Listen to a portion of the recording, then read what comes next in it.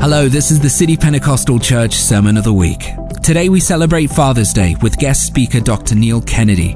Of all the ways the Lord God Almighty could have chosen to relate to humanity, He chose the language of family. So it's no wonder the family unit has always played an important role in the outworking of God's purposes on earth. It was once the building block of society. It was designed to provide the nurture and training of each succeeding generation. However, in today's demanding world, we find that more and more parents are not keeping to what really matters. Rather, they neglect their personal devotional lives, they neglect their husbands or wives, and they neglect their children. Today we're reminded of the spiritual priority of God first, family second, career and ministry third. And that although parents are responsible to provide for their children's material needs, their primary role is to provide spiritual and moral training of their children. We all have a need to be loved, cherished, protected and valued. And although many times earthly fathers do not live up to the ideal, God promises that in Him, no one has to be without a perfect father. And we can come to our Heavenly Father through our Lord Jesus Christ. I think this is the first time I can actually remember celebrating Father's Day in Malawi. Is that right? Can anybody else remember doing it ever before? Mother's Day, yes, we do that, don't we? But Father's Day? In fact, a few weeks ago when Francis was making an announcement about this Sunday, he actually said, we're going to celebrate Father's Day. And he said, I actually don't know what we're going to do, but we're going to celebrate a day for fathers. Because as a nation, perhaps we're not so used to the idea of celebrating fatherhood. Perhaps because fathers in Malawi have been, have I got this right? I have been distant from their kids. Maybe they've had to work from home or send back money to them from far away. Maybe because culturally in Malawi, the role of a father is much more about a provider. It's much more about a discipliner than a nurturer. Nurturing is for mums, not dads. And we celebrate nurturing, not disciplining. Nobody likes to celebrate discipline. But on this Father's Day 2016 in Malawi, here's a question for all parents, not just for fathers, but for mums too. Do you think that it's easy to be a parent in Malawi these days? I don't think it is. Economic pressures force many parents to work full time, both parents, all the time. Long hours to give their kids what they need for school fees or for clothes or for food. Many parents hardly see their kids as a result. And many parents face the task of parenthood on their own. A study from 3 areas from rural Malawi in 2005 found that between 40 and 60% of all marriages, either traditional marriages or church marriages, between 40 and 60% of those marriages ended in divorce or in separation. 40 to 60%. Now, when I first heard those numbers a few years ago, I went, what? That can't be true. But then I thought about the number of people, friends I have in Malawi, who are bringing up their kids on their own. People I know whose marriages who've broken up. Parents I see day to day coming to the hospital, and I ask them, have you got your father with you? Is your mum with you? No, we're separated or in different relationships. And the challenges that those parents face are immense, bringing up their children on their own. And the challenges that parents perhaps face today are very different from the challenges that their parents faced a few years before. The internet brings fantastic opportunities for our children and for us, but it also brings temptations and challenges that we have to face. A survey was published in the UK this week. They'd asked teenagers at the ages of 14 and 15 of them, 14 and 15, they said, how many of you have seen or come across or accessed deliberately pornography on your telephone? Just by mistake, or else you've looked for it on the phone, either way. You know what the answer was? 95% of them. 95%. Do you think that that's different in urban Malawi today, where children have phones? Is that different? I don't think it is. And parents have to deal with that. They have to guard their children's hearts and minds from images and acts that could spoil their understanding of what a God-ordered relationship between a man and a woman should look like. Or many other things. It's not easy being a parent today. We have challenges that we face. So I want to ask us, does this book, does the Bible have anything to say about it? Can it help us? Well, I think the answer is yes, it can. And I want us to look briefly this morning at a passage in Scripture which I think speaks to the role of fathers, but also to mothers and parents or guardians of any description. It's Ephesians chapter 6, verses 1 through 4. It'll appear here hopefully on the screen together. Let's read it. Children, obey your parents in the Lord, for this is right.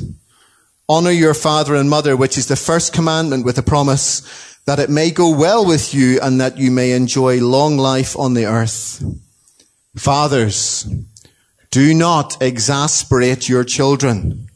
Instead, bring them up in the training and instruction of the Lord. Let's pray. Lord, we thank you for your word. Lord, we know that these words were written many, many years ago by somebody who could never have seen the challenges that we face today. But Lord, we thank you that you are behind these words. These are your words. So Lord, we pray that you would help us today to hear them and to understand what they mean for us in our world today. In your name we pray. Amen. So, well, before we dig into this passage, let me just say two things by way of introduction. First of all, this is not just a sermon for the dads in the audience. I was reminded when I was preparing this of a friend of mine who went for an interview to determine whether he should become a pastor. So he went to this very austere, august committee, and the committee consisted of senior church leaders from our denomination. And during the interview, the committee chairman, a very serious and senior church member of our denomination, he leaned over across him and said, "Mr. Ray, do you have any children?" And to which my friend replied, "Not that I know of." That's a brave thing to say in a church interview. Well, even if you think you don't have any children, this is still a passage for you. Paul addresses these words to fathers, but women, girls, mums, aunties, men without kids, please don't switch off. For what Paul says here specifically to dads could just as easily apply to anyone who has a parental role, to anyone who has a responsibility to provide and nurture and bring up young people or children, to anyone with a leadership role or a position of responsibility, to teachers, to pastors, to virtually anybody. If you come to me afterwards, I'll tell you how this passage can apply to you. It's for all of us. And secondly, and really importantly, I want to make it absolutely clear that I'm preaching here from a position not of strength, but of weakness. Yes, I have two fantastic kids who I am immensely proud of. But I know that most of that is not down to me. It's down to their amazing mum and the grace of God in our lives. A few years ago on a school run home, I'm sorry, Grace, I have to say this story again. That's one I've talked about before. But Grace turned round to Sarah and said, "You know, Mum, Dad is so busy that you're a bit like a single parent. You bring us to school, you're there to pick us up, you're there to organize our homework, to do the things for us." Ouch. And she didn't say it out of spite. She said it because it was true. It's what she saw in her life every day. So this is a text for all of us, whether we're dads or not. And it's a text especially for me. So let's turn to it. Our text this morning is Ephesians chapter 6, verse 4. And you can see in it there, as we look at it there on the screen, as you look down in the scriptures in front of you, that the Apostle Paul makes it very easy for us to understand. He tells us something that we're not to do and something that we are to do. Something to avoid and something to get better at. He says, fathers, do not exasperate your children. Instead, bring them up in the nurture and the training and instruction of the Lord. So let's start where he starts, with the thing that we are not to do, to exasperate or frustrate or embitter our children. Now, there's lots of ways that dads can exasperate or annoy their children. For instance, they could show embarrassing photos of them when they are young, like children like this one, or like this one, or like this one. I've got 20 minutes of this, Grace and Ben. I haven't. That would be certainly a very good way of annoying them, wouldn't it? A very good way of exasperating them. But I would like to suggest two other ways that fathers could frequently embitter their children. And the first one is by failing to provide what they need the most in their lives.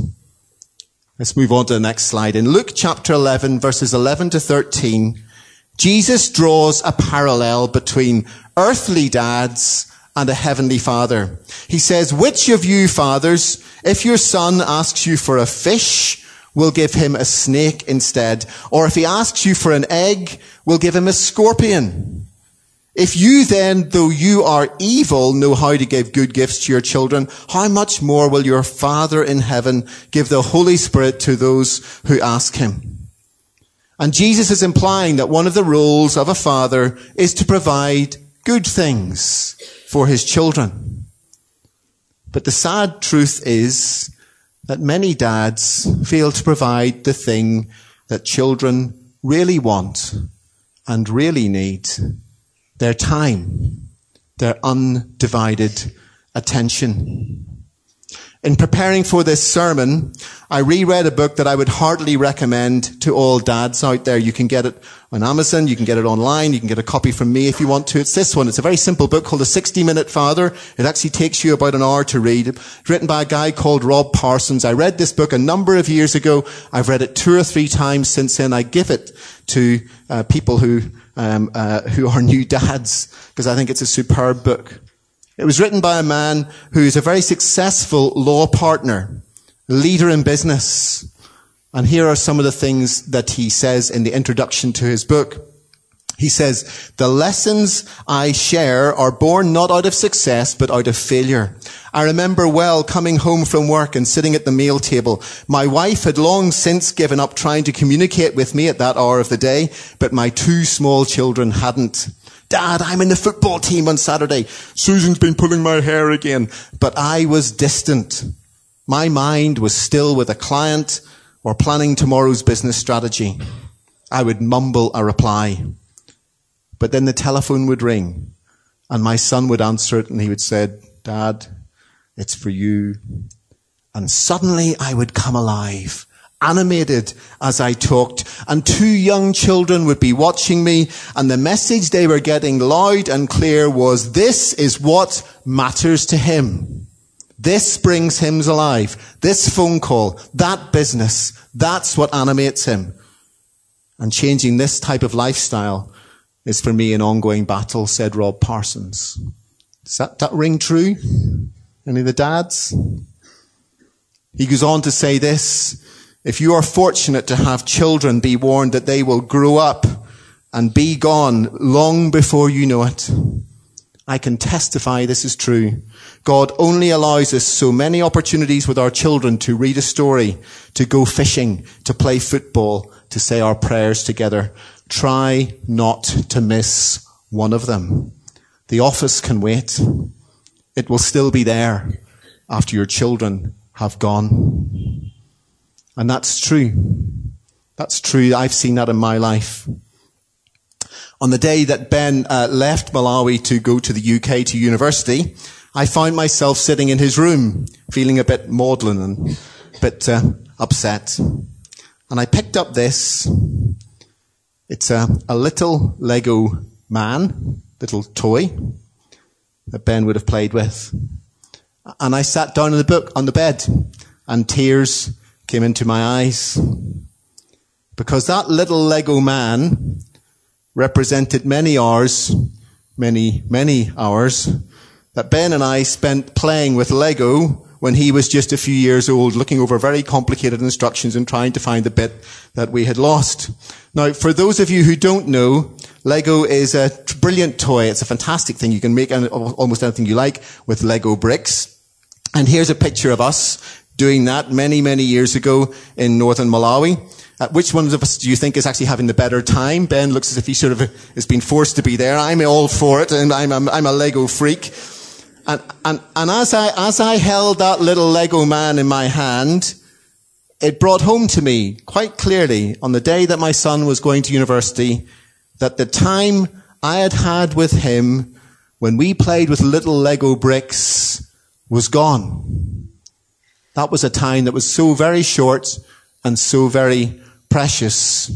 Ben, as far as I know, Ben, you don't play with Lego anymore.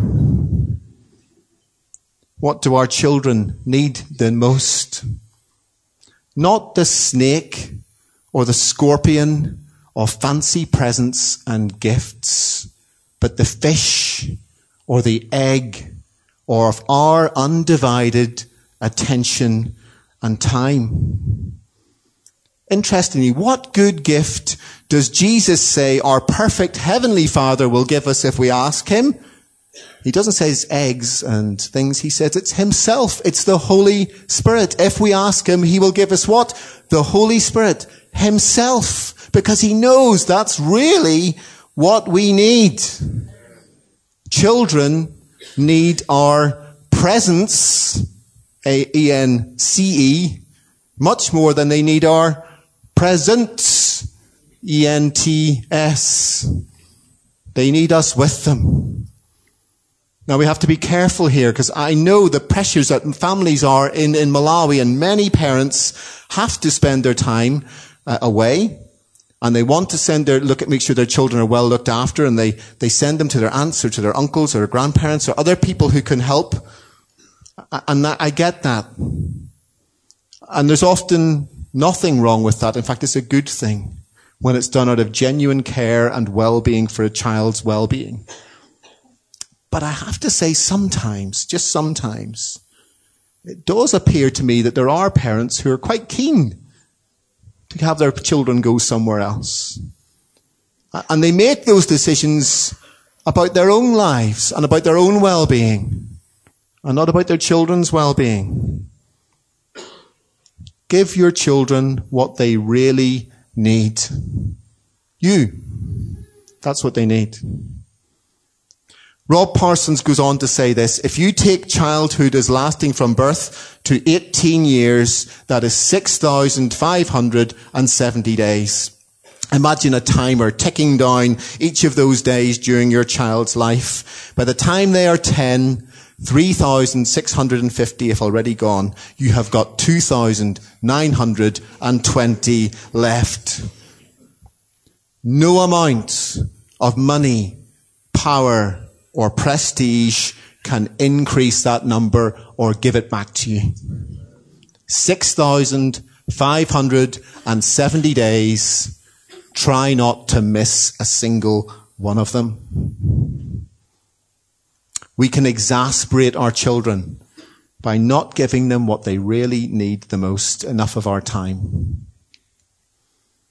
Secondly, we can exasperate or embitter our children by discouraging them, by making them unreasonable or excessive demands of their time. Perhaps we impose discipline on our children that is excessive over issues that really don't matter that much. Or we try and live out our failed life dreams through them. Or we set them targets or ambitions that they don't feel able or called to achieve.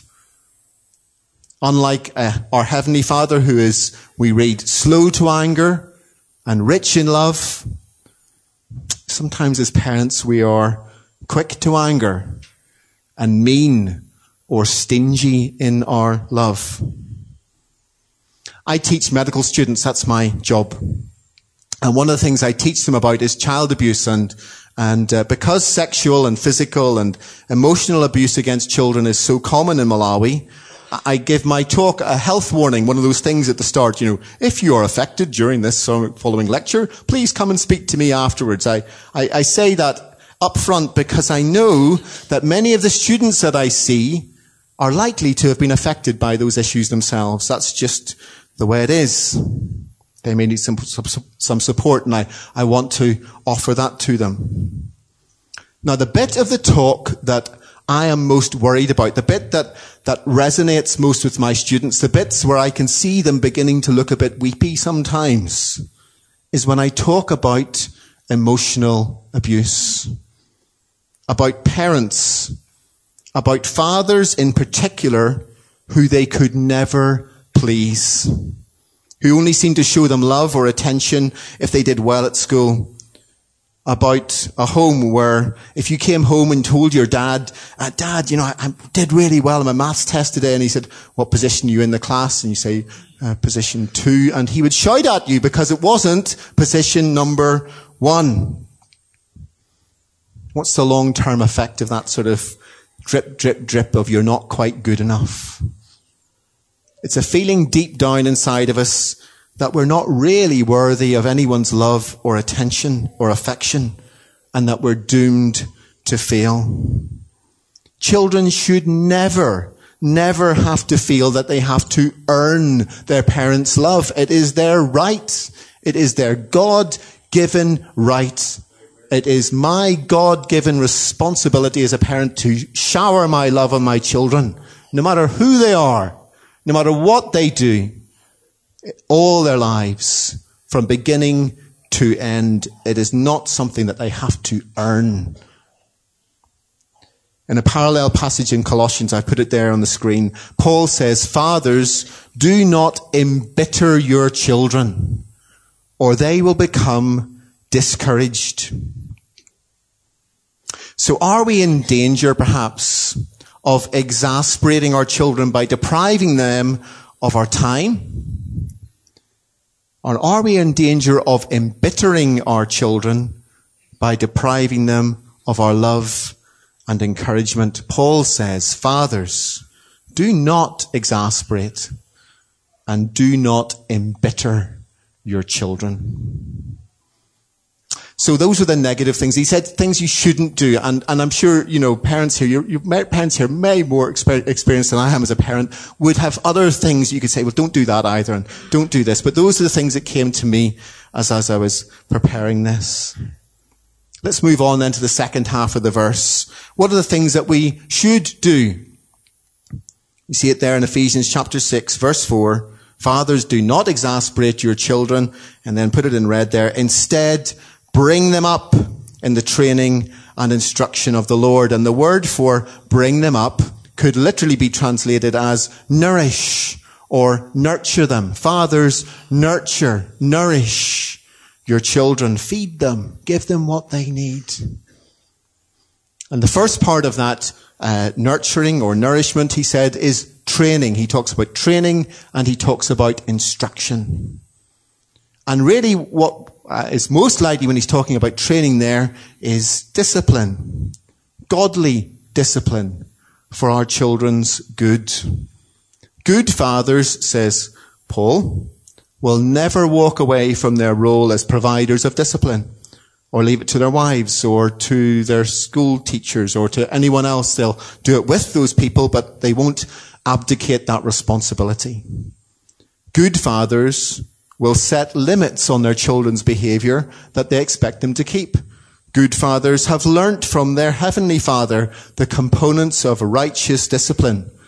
And we see many of those components illustrated in a passage we're going to read together. It'll be on the screen. Hebrews chapter 12, verses 5 to 11. We can learn a lot from this passage about what good, godly discipline looks like. The writer to Hebrews says this, my son, do not make light of the Lord's discipline. Do not lose heart when he rebukes you, because the Lord disciplines the one he loves, and he chastens everyone he accepts as his son. Endure hardship as discipline. God is treating you as his children. For what children are not disciplined by their father? If you're not disciplined, and everyone undergoes discipline, then you are not legitimate, not true sons and daughters at all. Moreover, we have all had human fathers who disciplined us, and we respected them for it. How much more should we submit to the Father of spirits and live? Our fathers, they disciplined us for a little while as they thought best, but God disciplines us for our good in order that we may share in his holiness. No discipline seems pleasant at the time, but painful. Later on, however, it produces a harvest of righteousness and peace for those who have been trained by it. Now, what do we see here? There's loads in that passage we could draw out, but I want to make just a few points. For we can see here that godly discipline is born out of love. Godly, righteous discipline is for our good. Yes, godly discipline is painful, but it is proportionate. And it produces what? A harvest of righteousness and peace. It changes us. And I want to be very sensitive here, but what about the pattern of discipline that we have here in Malawi? Does it live up to those ideals? As I say, I do a lot of work in child protection. And surveys in Malawi in the last, about 2 years ago, showed that nearly 70% of boys, nearly 55% of girls, have been beaten so severely at some time in their lives that the next day they still bore the marks of that beating, or they couldn't walk or sit down easily. Quite significant punishment, quite significant discipline, often in the name of discipline. And I have to say, I want to ask quite sensitively, is that sort of discipline to that extent godly in the way that this passage says it's godly? Is it proportionate? Are those beatings, often administered by their parents in the name of discipline, born out of love, like God's discipline is? Or is it delivered out of uncontrolled rage or anger?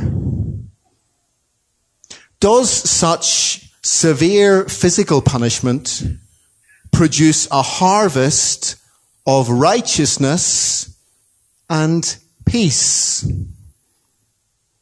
Or does it lead to bitterness and fear and mistrust? I'd maybe even want to go a bit further than that, and you can argue with me if I'm pushing the point here, but has our dependence in Malawi on vigorous physical discipline of our children as the right thing to do to make them into good people in the future? That's what often people say to me. I wouldn't be the person I am today if my father hadn't disciplined me like that. But has it worked? In our country, has it produced a harvest of righteousness in faithful marriages? A harvest of responsibility and selfless behavior? A harvest of honesty and integrity in work? Has it? I'm not sure it has. A few years ago, I was treating a 13-year-old girl who'd been raped. She'd stayed out late at a friend's house against her parents' instructions, and she was walking home in the dark. She was grabbed by a man and she was raped. I saw her the next day in the hospital. And she had huge, big bruises and lines the whole way down her legs like this. Big lines the whole way down her legs. Big bruises and welts where she'd been beaten with a stick. And I said to her, gosh, gee, did the man who did this, the man who raped you, did he do this to you? And she said, no. That was my parents. They beat me because I was home late. Now, what did that girl learn that day from her parents that terrible night?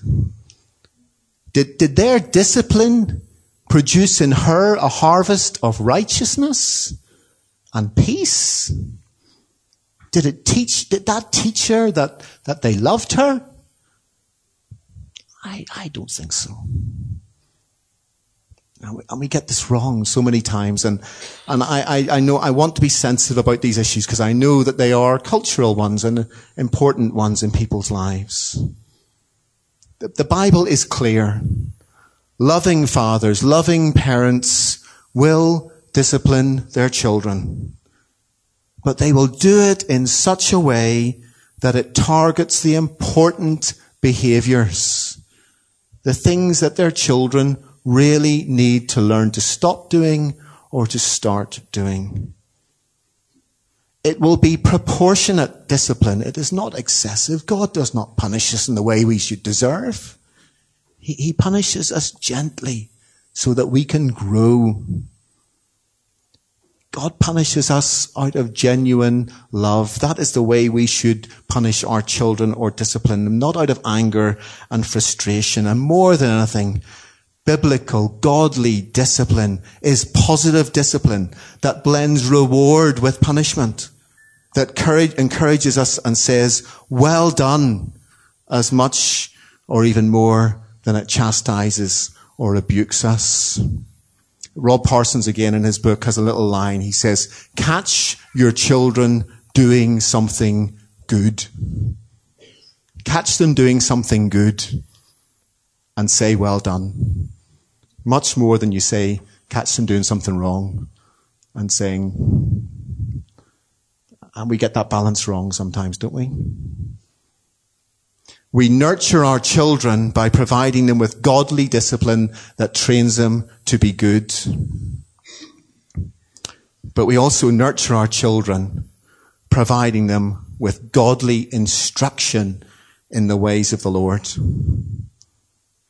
Crucially, our children need to see us live out a life of genuine Christian faith. They need to see in us a role model in prayer, hear us talking about the Bible, applying it to the decisions that we make in our lives. They need to learn what a godly marriage is by the way that we treat our wives or our husbands. Nurturing or bringing them up in the instruction of the Lord involves providing them with an authentic example of what the Christian life looks like in practice. I'm sure we'd all agree in that. But as well as providing an example, nurturing also provides specific instruction. We must use our mouth sometimes. Words have to come out. We have to say things that we think are important for our children. And perhaps we have a tendency to leave discussions about important things to somebody else, or assume that the few minutes that we spend each day with our children will effectively pass on to them the things that are important to us. I would like to say, don't be so naive. We should never underestimate what we're up against here as parents. All day, every day, our children are exposed to examples of behavior on TV or on the internet that perhaps we fundamentally will disagree with. Or the music that they will hear in the background, or the friends that they will chat to in school will be teaching them values that will run counter to everything that they will hear here in church on a Sunday morning. So a final quote from Rob Parsons. It's a slide. Go back again a slide if you can. He says this: if we want our children to accept our values, we have to pass them on. We have to use words. Those values could be spiritual. If I want my children to believe, I need to take time to explain my Christian faith. My values might be sexual, so I need to have the courage to talk openly about both the wonder and the dangers of sex. If I have these things that I believe are right and wrong, I have to let them know in both words and in actions what those are. My children may reject those values, but if they matter to me, I dare not leave it just to other people to teach them. And I recognize, you think, oh, okay, it's a busy day. I don't have time to talk to them about these things. I'll find out a wee bit what's happened in their life. Anything happened today at school today? No. Everything happened at school today. What they learnt today from their friends, from their music, that's going to stick in their heads. And you need to say things into their lives that are of importance for eternity. And nobody else might be the person who's going to do that. It might be their Sunday school teacher. It might be their pastor in church. But most of all, it's going to be you. Fathers, nurture your children. Bring them up in the training and instruction of the Lord. Provide them with the discipline and teaching about values that they need. So let's go on to the final slide there, which is a summary really of what I've been trying to say. And I'm going to finish with where I started, with an admission that I don't find this easy. This is hard, and I often get it wrong. And I'm really encouraged by what Paul says just after he's concluded this little section in Ephesians on Christian relationships in families in the workplace. A whole pile of stuff that he says it's also very difficult. He says this in verse 10 of chapter 6. After thinking about these things, about our relationships with our wives, our relationships with our bosses, our relationships with our parents, our relationships with our children. Hey, good grief. He says, verse 10, be strong in who? In the Lord and in his mighty power. And we need his help, don't we? So let's pray now and ask him for that help. Father, we want to thank you for the gift that you have given us of our children. Lord, we confess, I confess, that we have not given our children the encouragement or the time that they need sometimes. Lord, we know that we struggle, and sometimes our discipline is ungodly or inconsistent or ineffective. Lord, we know that we have failed at times to nourish them with the encouragement and love that they need, and with that clear instruction in the Lord or an example of Christian living. Lord, we thank you that you are our Heavenly Father. You know our weaknesses, and you provide us with all that we need to do good. Jesus, you said, if you then, though you are evil, know how to give good gifts to your children, how much more will your Father in heaven give the Holy Spirit to those who ask him? And Lord, we need your Spirit. We need your help to do this right in our lives and in the lives of our children. So Lord, help us today to hear what the Spirit is saying to us and to put it into practice. In Jesus' name, amen. You've been listening to the City Pentecostal Church Sermon of the Week with guest speaker Dr. Neil Kennedy. Thanks again for joining us, and we hope to see you again next week. Until then, may the Lord bless you and keep you. The Lord make his face shine on you and be gracious to you. The Lord lift up his countenance on you and give you peace. Amen.